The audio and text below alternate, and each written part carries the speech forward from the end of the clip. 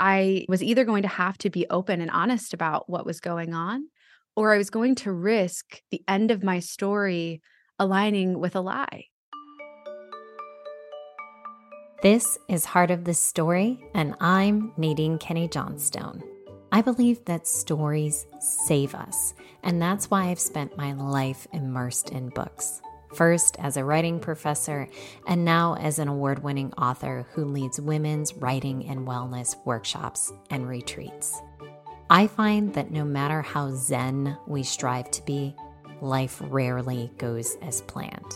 But stories are our steadfast companions. And since the last few years have brought huge transitions to everyone, including me, I wanted to talk to other women who have lived real lives and have been audacious enough to share all the messy, joyous, complicated bits. I thought I could learn a thing or two from them about writing and healing and about, well, being human. And it's been one of the greatest thrills of my life. So join me for powerful conversations with today's top women writers and wellness experts who go beyond the surface level and into that deep, raw, honest place, the heart of the story. Hi, friends. Today we're having a really powerful conversation about bravery.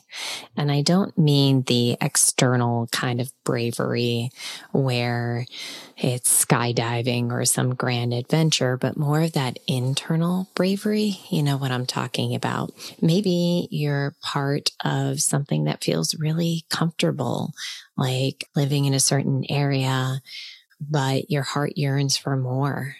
But you don't have any guarantees that a change will bring goodness to you. And you have to decide what to do, to stay the course or dive into the unknown.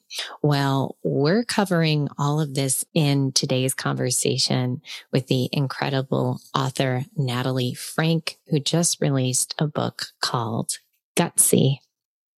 Natalie is an author, an entrepreneur, a community builder. She calls herself a mama bear for small businesses. She was the chief evangelist at Honeybook, but now she is the head of community over at Flowdesk. And she is a powerhouse female professional. And she's had to make a lot of big decisions that have required tons of courage and bravery. But she's also had to face those in her personal life as well. We will talk about the brain surgery that she had. We will talk about her infertility and IVF journey. We will talk about the moments where she had big choices and big fears and what she did about all of that. I loved this conversation with Natalie Franke, and I know that you will too.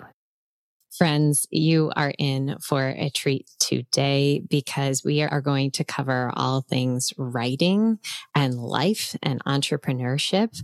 And I couldn't have thought of a better guest to have on the show than Natalie Franke, who has a brand new book out called Gutsy, which I devoured in one evening and have dog-eared and have underlines. And I'm so excited that you're here, Natalie. Welcome to the show. Oh, thank you so much for having me, Nadine. I'm so excited to be here.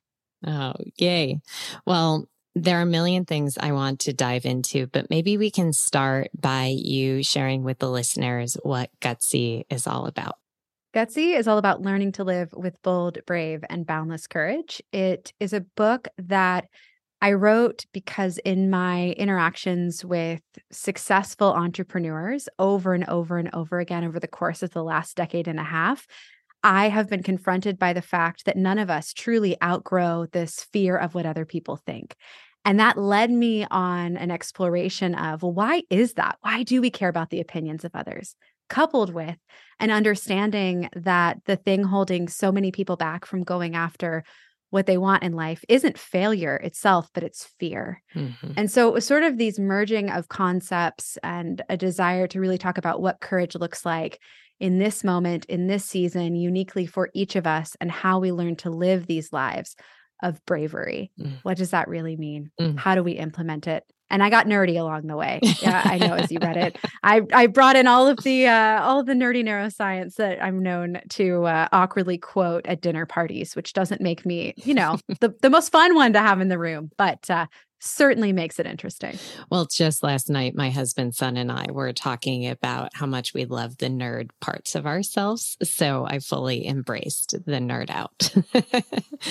So fear, oh my gosh, if there's anyone out there who can't relate to the feeling of deep fear and worry, then I want to know where they're living and what they're eating and drinking, because I want some of that. So maybe you can share with us what fear has looked like in your personal life that you've had to overcome. Yes. I mean, I think, for me, the fears tend to be pretty straightforward in my life. I really believe that the fear itself isn't original. It's just the way in which it manifests. And so it's been everything from like the fear of being vulnerable, whether that is in my personal relationships or professionally. For folks who do know me, maybe have been following for a little while, then you might know parts of my story, from being diagnosed with a benign brain tumor to going through neurosurgery 6 years ago to navigating infertility treatment. And again, infertility resulting from that brain tumor and my journey with that towards our 2 miracle babies. And, going from someone who had built a business and had created a perception for myself of being this strong, professional, successful woman, and recognizing that I needed to break down the walls that I had built and the things I called a brand and I called professional, but really were a way to hide the true versions of me, the broken, messy bits of me, in order to share about that season, about those hardships with my health, with our family planning, because I began to recognize that there can be such immense purpose and power in sharing our struggle and allowing it to be a guidebook for somebody else. So the fear in that of being vulnerable, of being criticized, of what other people would think, obviously a theme in Gutsy, which, by the way, I don't know if any other writers can resonate with this, but I tend to write about the things I struggle with the most. And so for me, that's definitely a core fear, and it just bubbles up in its own unique ways. And then the other thing I would say, fear for me also, though, has looked like a fear of time and how fleeting it is, and learning to reprogram my relationship from a place of fear when it comes to navigating time towards a challenge of hope, from the standpoint that, I think I really took time for granted. And so at different points in our lives, I should say, everyone kind of comes to grasp the understanding that time is our most precious resource, that it's fleeting and it's finite and it's not guaranteed. I spent most of my 20s never aware of that. And then when I went in for brain surgery, I had to really confront that head on. I had to confront the reality that life would look very different on the other side of that surgery. And I didn't know what it would be. I didn't know what I would be like. I didn't know. And so I think I realized how precious time was, and it forced me to reevaluate absolutely everything about my life. And it really, really created, I think, a deep sense of fear of, again, almost in a way, a fear that overtook the fear of not being enough and the fear of being criticized. Instead, the fear of not living the life that I had been given, a fear of allowing fear to sit in the driver's seat, to hold me back, because I think I started to think more about regrets. And again, in the book, I share about one of the top regrets of the dying being, I wish I had lived the life that I always desired to live, instead of always trying to live into this life that other people expected from me.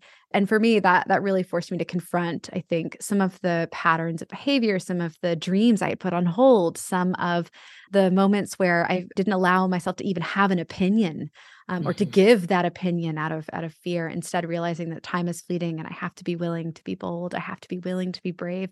I have to be willing to use the talents that I've been given to the best of my ability, rather than allow time to pass me by. And again, let me know how much I owe you for this therapy session, because I'm already, we're barely into it, and I'm already like bearing the soul, but that's the truth.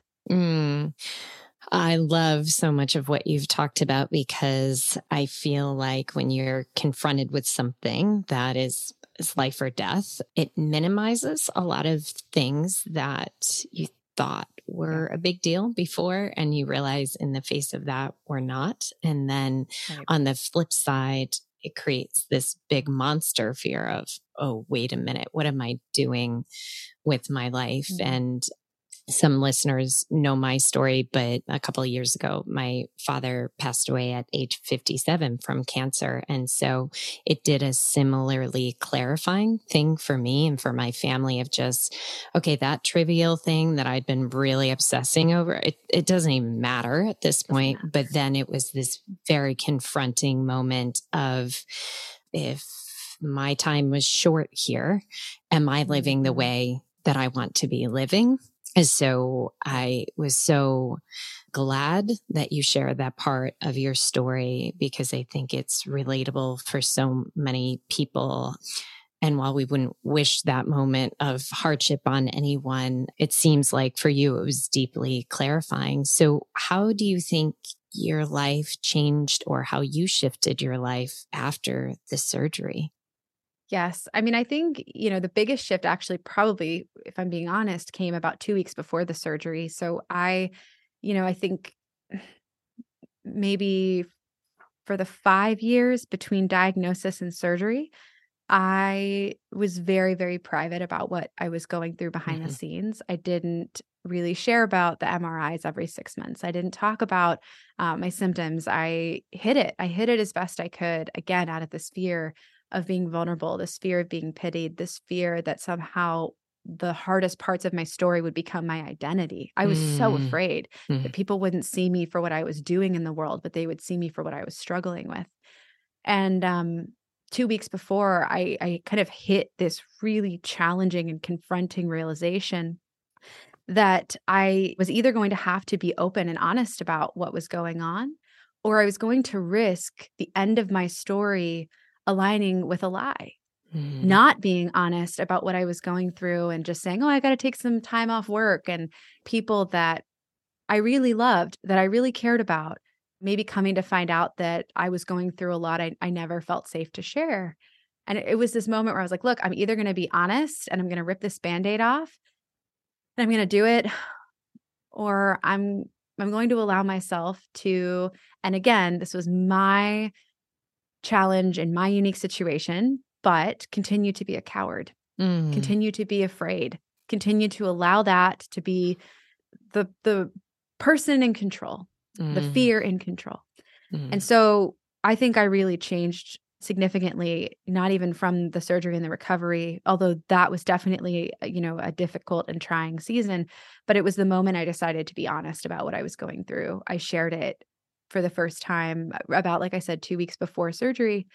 And it definitely changed the trajectory of my entire life, because all of the fears that I think I had just melted away with the single comments of, but wait, what kind of tumor do you have? I never thought I'd meet anyone that had the same kind, to meeting one of the very first patients that ever went through, and virtually meeting, I should say, because it ended up being during the pandemic, but one of the very first patients that ever went through the surgery that I went through. And because of her, truly because of her bravery and taking this huge risk of doing this surgery for being the first one, now it is such a routine, although it is brain surgery, but such a routine brain surgery because of her bravery and having that opportunity to come full circle because she heard about me on Instagram. I mean, you name it, it changed everything about my life. It's the reason I got, as oddly enough, my first book, offer for a deal, which we can talk about. Although I subsequently turned it down, which we can also talk about. It really, I think, was a moment where I realized, that I could show up and be my full self, and that I would also be okay with the people that didn't like that. That I could be not even okay, but perhaps better off. And I talk about this a little bit in Gutsy, although not in this context, but it certainly was the origin of where I understood it. The realization that there is something worse than people not agreeing with you, not liking you, criticizing you, you name it. And that is living a life that truly is not yours. That is shrinking and bending and molding and trying to hold yourself into some more palatable version of you, rather than just being who you are and being willing to be vulnerable about the challenges that you're walking through. I realized, I think, through that fear and overcoming that fear and also meeting new fears, that living a life, based on other people's expectations, opinions, and shrinking was just a life I wasn't willing to be a part of anymore, that it wasn't a risk I was willing to take.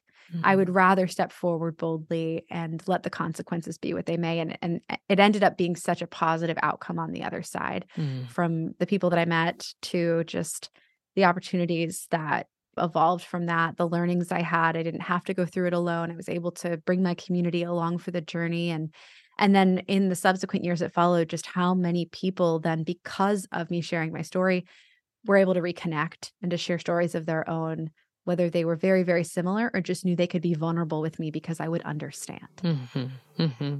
And I think that leads into the IVF experience as well. Similar to you, we went through IVF, and somehow we ended up having our son naturally. Our IVF experience is what I ended up writing my first book about, and I was terrified to share. I didn't know how it would be received. I felt like, oh gosh, the whole world is going to know about my private parts.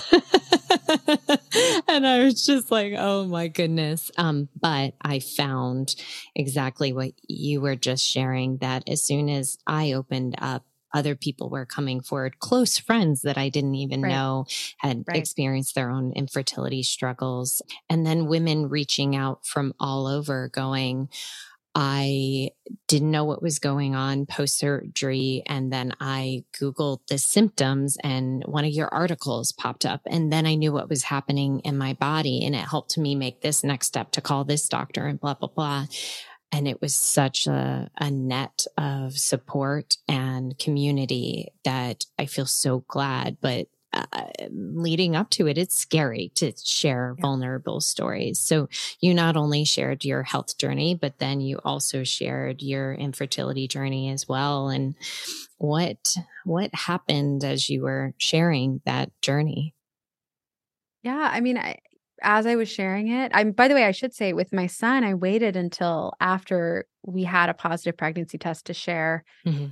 And with my daughter, I shared throughout the messy process. I shared every failed cycle. I shared, my own tears, the disappointment, how it really felt to be every month showing up, praying for a miracle and being disappointed over and over and over again.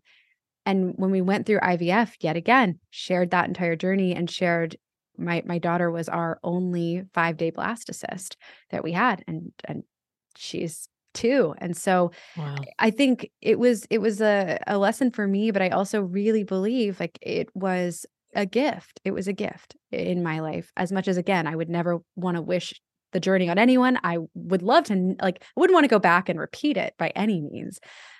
But just as any difficult scenario that we go through, I'm a different person on the other side. And in telling that story, I think I also allowed the people that wanted to be a part of following it, that wanted, or perhaps even my closest friends and family that wanted to have a little bit more understanding of what I was going through, for them to change alongside me. Right? I think stories really give us the ability to lean into empathy and to be human with one another. And in the same way that it sounds like you might have experienced too, was so afraid to share about IVF in particular and worried about what would people say, what would they think, coming from, I grew up in a sort of more conservative Christian background. And so there was just so much fear of being ostracized and fear of, a lot of things. And what was really fascinating for me, I think, again, was in sharing the stories, not so much the diagnosis or the procedure, but the stories, the humanness, the struggle. I was met with far less of the things I feared and far more of the things I would have hoped for, because I do believe there is power in telling our stories. And I believe that oftentimes through our stories, we connect with others in deeper and more meaningful ways. Yes. And I love just hearing about the 2 different experiences, with your son waiting and then with your daughter sharing throughout, and just kind of being able to compare and to really see the empathy part of it that you were just talking about. For us, I realized that as we were going through all this, it was such an indicator that anyone you see on the street might be walking around with a much heavier weight than you could even possibly fathom.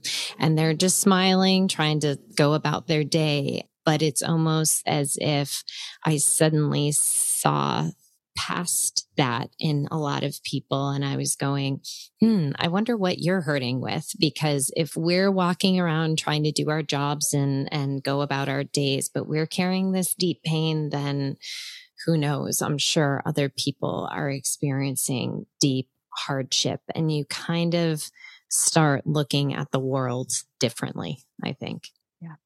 Yeah, I agree. I completely agree. You never have any idea truly what somebody else is going through. And in Gutsy, I talk specifically about this through the context of courage, in saying that, the world will often applaud external, manifestations of courage, the bungee jumper, the Olympian, I joke, I'm like, getting a tattoo, like whatever it is for someone that looks like courage, right? If the world can see it, they'll applaud it. But for many of us, courage often happens in moments where no one else can see it. That sometimes the bravest things we do in our lives will never be applauded or received with validation and approval. Sometimes the bravest things we can do, is just to get out of bed in the morning, to try again another day, to look in the mirror and love ourselves. Like, these are brave acts for so many people. And again, I love what you said. When you go through something like that, it can either, I think, make us feel bitter to the world, or it can do the opposite, which is what I'm hearing from you. And I also can express that I experienced, which is to look at the world through empathetic eyes, right? To see past the masks that we wear to try to hide the pain that we're feeling beneath. And instead kind of try to remember that each of us are walking through something incredibly difficult, potentially, that the world may never see.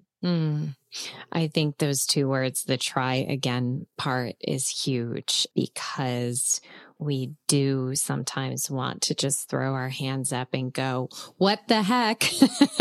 Why me? Why again? Why? And so the bravery and courage to keep moving forward, that alone, as you said, can be the biggest act of bravery. And I love Gutsy for many reasons, but that was one of the biggest ones, that you shone a light on all of the internal work that isn't the tattoo or the bungee jump. It's just all of these mindset shifts that we have to consider in order to live gutsy lives. And so much of your book is about that internal work. And you pose these beautiful questions to make us reflect on how we're talking to ourselves, really what's at the bottom of our fear, how we can move forward, take risks. So much of it was like a therapeutic session. And I don't mean that as therapy, but like a very inner work journey that you described, which I greatly, greatly appreciated. And you mentioned, in terms of writing, you mentioned that at one point you got an offer for a book deal, and you had a big decision to make. And this was one of the big acts of bravery that you discuss in the book. So I'd love for you to share that. Yes. So a little bit of background. When I was very, very young, I dreamt of becoming a writer. I always thought that there would be a world where I would grow up and write. I was even the nerdy kid that started our high school newspaper because we didn't have one. Like, it was a core dream. And then, like a lot of dreams, things shifted in my world. And instead I became an entrepreneur, and I focused on different dreams. And I genuinely thought that I would never have the opportunity to write a book. Like, I genuinely thought that had passed, that I had made a decision, I had picked a different path, there was no going back.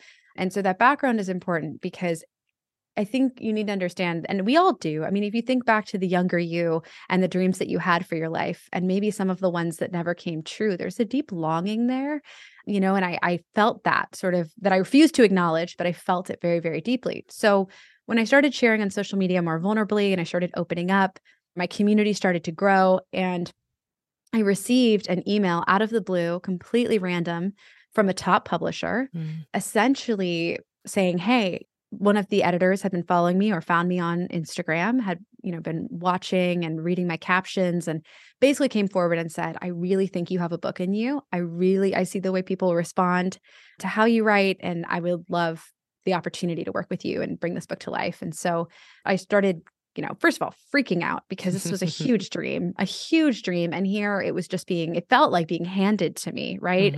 Something that I had completely written off, and now was having this 1 in a billion opportunity to potentially do. And I remember the day that the acquisitions editor sent over the initial contract, and I had it in my inbox, and I opened it, and it was like this equal parts fear and excitement, but there was some level of hesitation. I just, in my gut, was feeling like, I don't know. I'm reading down into the nuance of it. And it was not the book that they kind of outlined wanting me to write wasn't entirely in alignment with the book I guess I had always imagined writing in my own mind. And there was so kind of many layers to it. I didn't fully understand the contract. So I don't know what came over me, but I decided to be very bold and tweet at one of my favorite writers, John Acuff, who I absolutely adore and love. And for anyone curious, yes, he is as wonderful as he seems on the internet.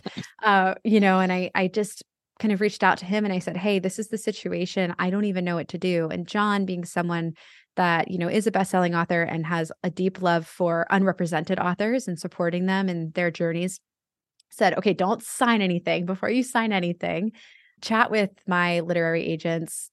They'll chat with you for 15 minutes. Just tell them what's going on and maybe they can give you some advice. And sure enough, they did.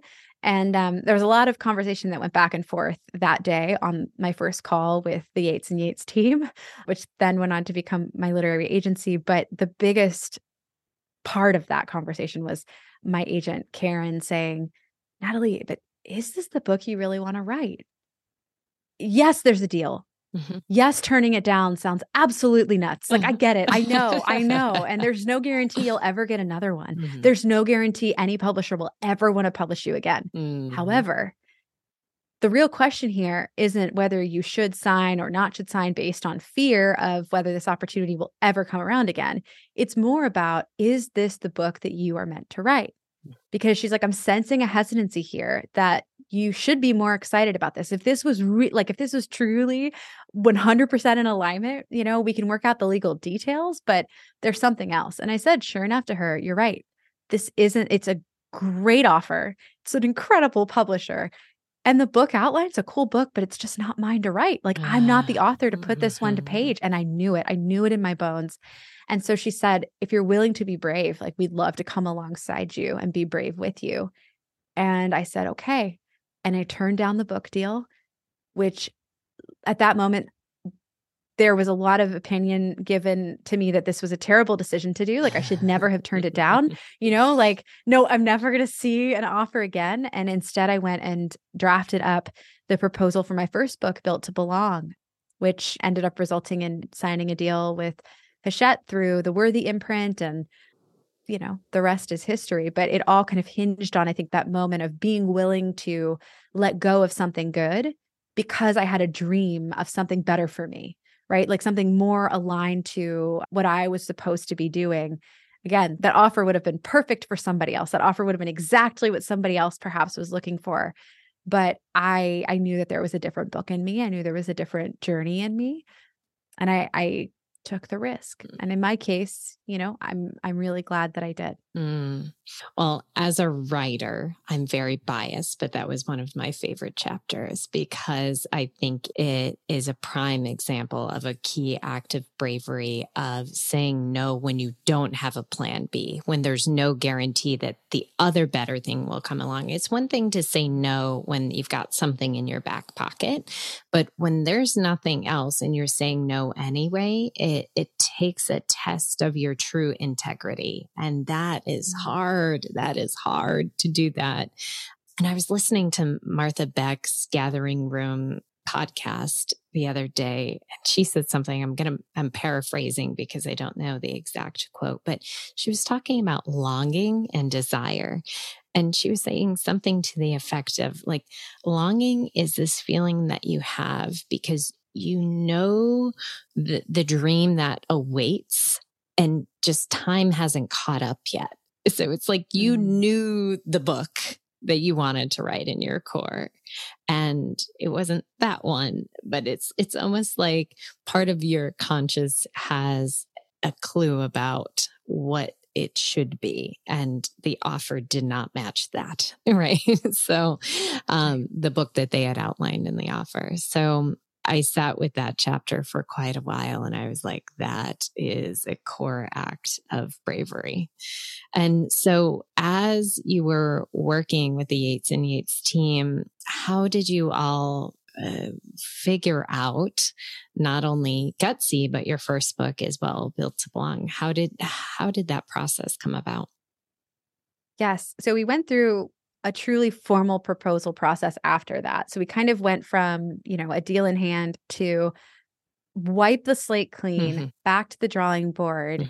Let's actually craft a proposal. And so that was a completely new experience for me. Although I will say writing a book proposal feels a heck of a lot like a business plan, which I am good, like that I'm good at as an entrepreneur, crafting business plans and strategies. And I included like a marketing playbook plan that was, if I'm remembering correctly, I think it was over 20 pages long, like my marketing plan that accompanied the book proposal plan. But, the proposal was an outline of the book, a pitch of the book, shared. I think I included 3 chapters, 2 or 3 completed chapters in there as well. Yeah. And it was just a process of doing it, just doing it. And I'm a weird writer in the sense that most of my friends that write, will carve out a little bit of time every day to write. And they do it as sort of a repeating practice. Being someone who is a little bit neurospicy, as you may say, and has ADHD, the sort of categorical switching in my day is where I actually lose a lot of momentum. So I have to write by locking myself in a room for days at a time. And I'm not exaggerating. And maybe someone out there will be like, that's me too. But I rarely come across anyone that has experienced or had success with this method. So this is maybe an example of what not to do, although it works really well for me. With the proposal, with the manuscript, I got a hotel room and I locked myself in a room for however long it took to get it done. I ordered DoorDash to the room. I forced myself to create, and more so with the manuscript than the actual proposal process, because the proposal thankfully had some back and forth and, we crafted it over several weeks, and it's a little bit different with the manuscript. It was like, I just have to get a first draft on the page.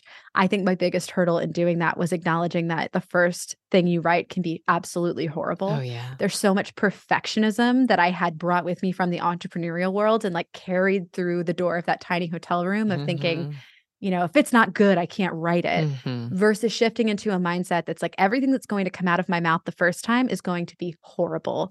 Like I may not think it at the time. I may actually think it's quite good, but in reality, like zooming out, it's going to go through so many iterations until we can get to a point where it's decent enough to be considered for publication. And so it was I think a matter of just doing it, of forcing myself to do it, of not even like tooting out the distractions so much as not enabling them to exist and carving out that random chunk of time where I could be alone with my own mind long enough to pull out the pieces that I needed.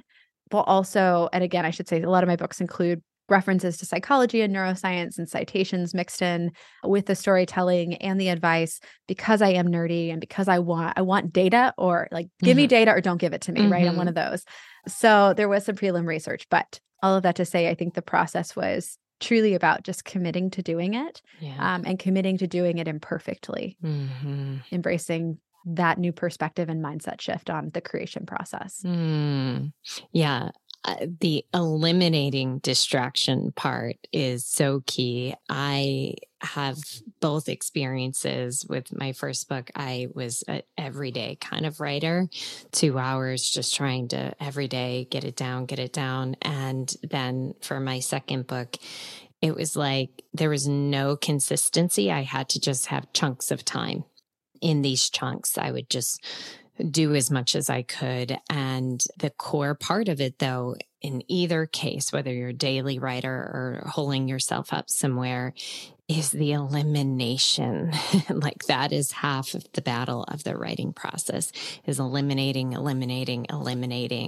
and just doing without the critic taking over. The critic will always be there, but they cannot take over the process. That's why I love Big Magic so much with Elizabeth Gilbert, when she says, like, they can be in the car and go on the road trip, but they absolutely cannot be at the wheel and certainly have no control of the radio. So, oh, I love this. Well, one last bit I want to cover is about your entrepreneurial journey. And I know we could talk for 5 hours about that. But maybe you can kind of give some recent highlights of ways that you've been brave in your professional life. Oh, well, a big one comes to mind. So, the highest of high level backgrounds on my entrepreneurial journey, I spent the first 8 years of my career as a wedding photographer. And that's what catapulted me into small business ownership. I found that to be the most fulfilling job in the entire world, and yet the most lonely job. And I think uncovering that loneliness, and then again, we talk about mindset shifts, but the mindset shift of, well, who's going to come fix this? To, I'm going to fix this, right? The waiting for a hero to come swooping in to remove the loneliness and isolation of the entrepreneurial experience, shifting into instead, well, what can I do about it for me and my community? And that happened several years into running that small business, which was the creation and co-founding of a community called the Rising Tide Society, which was acquired by a tech startup in San Francisco named Honeybook, where I worked for 8 years after that. And so that's the important background. I absolutely loved working at Honeybook. I loved my job. I loved the team. I loved the platform. I was so comfortable in my role. I had launched a podcast. It was killing it. Like, it was, everything was great. And yet I had this opportunity to join two of my best friends at their startup called Flowdesk, which I had been, cheering on from the sidelines since the day it started, and had been a formal advisor as well for just as long. And I took that leap and I left my job that I had grown to absolutely love over 8 years and joined the team at Flowdesk as their head of community, running the marketing organization. And it has been the most terrifying and beautiful and perfect move I could have made. And again, like, it's one of those things where I think on the outside, it's easy to be like, yes, she's like, go girl, she's doing it. She's, joining the executive team of this startup. And yet on the inside, it's all of these fears of letting go of what is known, letting go of what is comfortable, what is familiar, what feels safe, and embracing something that is new, that is unknown, but yet is exactly where you need to be. And that's what the past several weeks of my life have been. And saying I'm glad that I made the leap is an understatement. I'm learning more about myself. I'm being challenged in new ways, and I'm still getting to fight for small business, which is my passion. As I always say, like, I'm a mama bear for small business. I went from being the business owner to seeing that business owners desperately need an advocate in this world. They need people fighting for them and championing them, because so often they are the consistent underdog. And I love that I get to do that every day. So it's been a big, brave leap from a career perspective into, this brand new role as tech exec, when I swore I would never work for anyone else when I was a wedding photographer. I even once, by the way, I've never had a formal interview in my entire life, not one, which is like a weird thing about me. But I told Honeybook CEO when we were first chatting way back in the day, a decade ago now, that I actually used the term unemployable to describe myself. I said, I'm unemployable, and now I'm, running the entire marketing organization at Flowdesk. So say what you will. And I actually still believe in my bones I'm fairly unemployable. I've just happened to find companies that embrace my entrepreneurial spirit and strangeness. But that's been the latest big, bold leap. And I'm glad I did it. I'm so glad. I was so glad. I have found that when writers put their books out, that somehow their lives give them like a true test. They're like, oh, you're going to put out Gutsy? Okay. Yeah.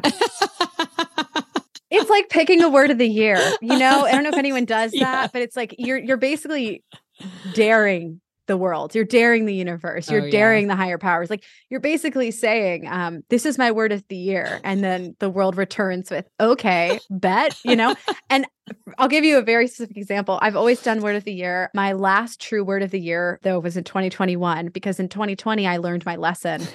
Heading into 2020, I chose the word home. No. As my word of the year. I did. That's a true fact. There is proof. There is social media evidence that before we were locked at home in quarantine, I thought I'd be metaphorical and poetic and do home with this long metaphor about how I needed to uncover what it meant to be home. When we sold our house, we were going on the road. We were going to be nomads for the year of 2020. And we made it as far as March 5th before we had to fly home and be stuck at home. So anyway, you're right. Yes. So Natalie, I was working on a book 3-4 years ago that I was going to title Home is in Your Soul. No. For pub date, March 2020. But too soon. Still too soon. But then we had the opposite thing where we had just bought our forever home, and the pandemic, sometime within the first 9 months, we're like, let's buy an Airstream camper and go on the road and just live on the road for many, many months. And then we're like, oh, let's sell our forever home and go somewhere warm. It was like every test of home possible. I was like, universe, I understand now. I'm not going to choose a book title because you are just going to test me. Oh, this makes me so happy. I'm glad I'm not alone in this. Well, to close, I wonder if there's any nugget of advice about being gutsy or brave that you could share with a writer or an entrepreneur or just any human that has served you well in your life. Yes. Here's what I need you to hear. The world really does need what you've got. The world desperately, I want you to think about that word, desperately needs what you've got, and only you have to offer. When we hold ourselves back from living the life that we know is meant for us because we are afraid, we're not just robbing ourselves of a future that we could have. We are robbing the world of the impact that only we can make. And so if you are listening to this, you are a writer, you are an entrepreneur, I just want you to know that those desires have not been put on your heart by accident, and just like you said, and the context of longing, when I was young, dreamt of being a writer, none of that is an accident. None of your story is without potential purpose and significance and meaning. Lean into that. Be willing to be brave. The world needs you, and you might be shocked at just how many people you inspire to also be brave in the process. Well, I can't think of a better way to end. That was perfect. Thank you. Thank you. Thank you for coming on today. This was a delight. Thank you for having me. My friends, that was such a powerful conversation. And I want you to be thinking about your own expressions of gutsy. What does that mean to you? The inner bravery that you might need right now. What are some paths that you've been going down that just don't feel quite in alignment for you? And you have a choice to make. Maybe today's the day that you just kind of face the fact that there's an area of your life that maybe isn't fitting the way that it should or that you want. Or maybe there's an area where you've grown really comfortable and you know that you are meant to expand and grow. Maybe today is the day that you take some leaps, make some big decisions, or some little ones. We can start small too. Either way, I hope that this conversation inspired you to get a little gutsy, to get a little brave. And we want to know what your gutsy thing is. So share with us on Instagram and tag us. Natalie is at Natalie Franke. And I am at Needing Kenny Johnstone. And I'll put everything in the show notes so that you can link up with us. But we want to know. And if you have a gutsy friend, share this episode with them and let them know that you think they're really brave and courageous. Let's inspire a whole community of gutsy women. I know a gutsy woman too. Her name is Michelle Rado. She's my producer and she's incredible. Thank you, Michelle, for all of your hard work on this show. Remember, everyone, every heart has a story and every story has a heart. See you next week.